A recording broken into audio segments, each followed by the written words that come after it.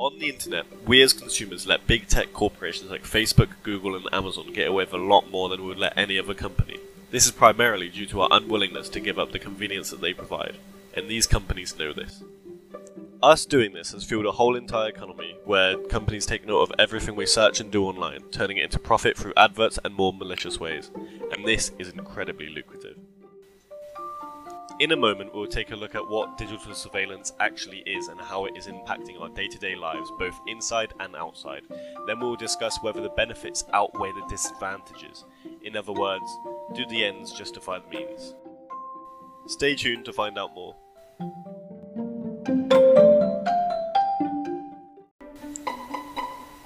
Welcome to the Blowing Hot Air podcast, where we present the facts and information of current political issues and let you decide.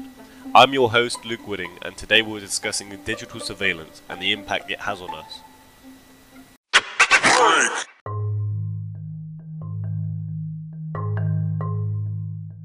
Digital surveillance is an industry with unprecedented growth in the recent decades.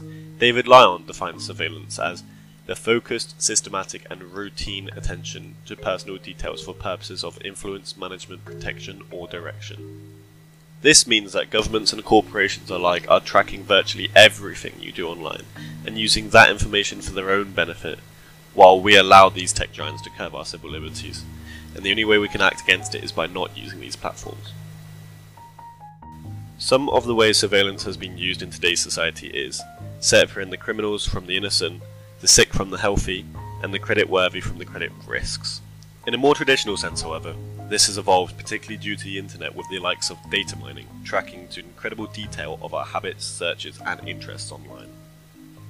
Defined by Alexandra Twin, data mining is a process used by companies to turn raw data into useful information by using software to look for patterns in large batches of data. Businesses can learn more about their customers to develop more effective marketing strategies, increase sales, and decrease costs. And these companies harvest every bit of data they can, doing things like tracking the length we spend on certain pages, what links we're likely to click, and of course your demographics, like your ethnicity, religion, nationality, gender, there's a lot. And I can go on. Sounds pretty invasive, don't you think? One of the ways surveillance is used is through the use of data to optimize your user experience online, generally for more successful digital advertising. However, sometimes it does benefit us. For example, Spotify uses its data to generate playlists of similar music to your tastes, while sites like Netflix, TikTok and Instagram, they use their data to suggest you content that is more likely for you to enjoy. Additionally, one of the very topical ways it's used is to prevent the further spread of the COVID-19 global pandemic, as they are able to surveil mass populations, enforcing rules of social distancing and lockdown measures much better. They are able to identify individuals breaking the rules with facial recognition and users' location data, in addition to apps such as the NHS app, which we obviously have, which alerts individuals if they come into contact with someone who has tested positive with coronavirus, and it allows pubs and such like to be open for a lot longer period of time as they have this tracking system, allowing governments to measure the rate of coronavirus and whether or not they need to go into lockdown, either regional or national. Another way digital surveillance has been used in the modern world, and arguably to the benefit or to the detriment, you guys are the ones to decide that, not me, is the Chinese social credit system, otherwise known as the Sesame system.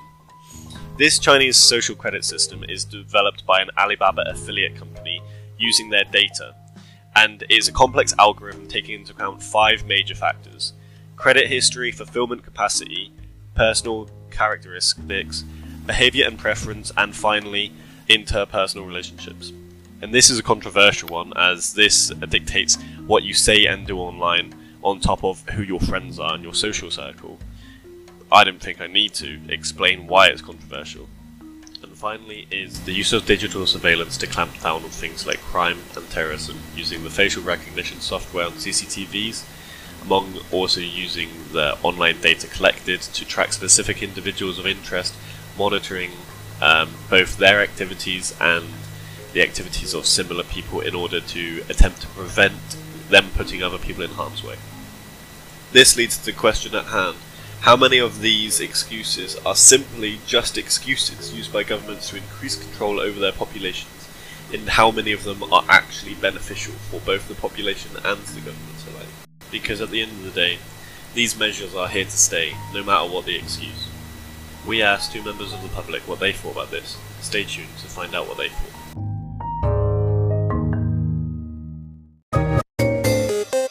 It could be argued that the Chinese social credit system is successful, as it has been proven to work, as evidenced by China's crime rate being one of the lowest in the world, ranging in the 30-point mark on the World Crime Rate Index. Despite this success, the question is furthermore raised: is the ends justified by the means?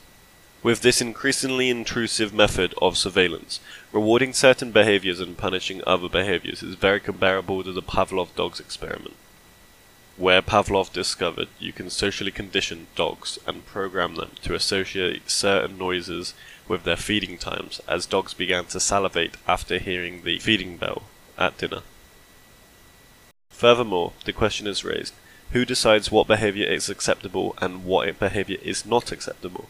For example, playing games for 10 hours straight is considered by the Chinese social credit system as an idle person. However, if you become a celebrity with millions of followers and you make 10 times the amount of money that a doctor would make, are you still idle? Some of these esports athletes can even gain a bigger following than regular sports athletes. An example of that is CSGO player Simple, who has amassed over 1.1 million Instagram followers. Despite this, according to the social credit system, a better path to take would be to raise a kid at a young age and become a father. This brings to my point that there is nothing that is undoubtedly good or bad. Therefore, why is there a system rewarding and punishing only specific behaviours? Because it simply benefits the state. Therefore, in this circumstance, the ends do not justify the means. We might think of the social credit system as incredibly intrusive and could not imagine it happening to the UK itself. But isn't it already? We already rate restaurants, movies, books, taxis, Ubers, and so on. Van Vollenhoven Institute at Leiden University, who published a comprehensive translation of the Chinese social credit system, compared it to, quote-unquote, Yelp reviews with a nanny state watching over your shoulder.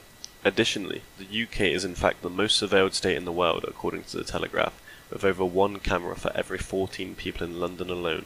These cameras have incredible facial recognition technology, both by the CCTV and social media sites, able to place your face among the vast swathes of data. This is proven useful to catch criminals and terrorists alike, with an example being the domestic terrorist Boston Marathon bomber in 2015 being caught due to the CCTV camera surveillance. Therefore, the means of which China has created this social system is not so far out of reach and outrageous when we look at our own system. In addition to this, another positive implication of surveillance is personal surveillance, otherwise known as surveillance. This is a powerful tool for holding authority to account, as seen by many of the footages recently, such as the beating of Rodney King in Los Angeles, that sparked days of rioting and protesting for the Black Lives Matters. In addition to it benefiting crime and justice, for example, the 2013 Lee Rigby case, where bystanders pulled out their phones and recorded the incident, shortly catching the criminal after. Surveillance like this can also be used with the use of data, monitoring both individuals, platforms, and groups of extremist ideologies, and potentially preventing certain crimes before they happen, therefore saving lives. However, this is at a detriment to individuals' privacy countrywide. The use of digital surveillance has especially had a significant impact on COVID-19 and controlling the spread of the pandemic, as China is yet again an example of how their strong control over surveillance benefited them to bring their country back up and running again. China has in fact been out of lockdown with life back to normal for many months. Cameras and facial recognition system, coupled with their social credit system, made it incredibly easy to track and register who is outside and breaking the lockdown rules. Additionally to using data on the citizen's phone, both to enforce them to stay in, remind them, and tracking their location. On top of that, there was things like the QR SOS scanners to get help if needed. In fact, this model is so successful, that many countries across the world, such as Russia, has openly spoke about their increased digital surveillance to emulate the Chinese model of dealing with COVID. Therefore, digital surveillance has proved to be an indispensable tool for dealing with the COVID-19 pandemic spread.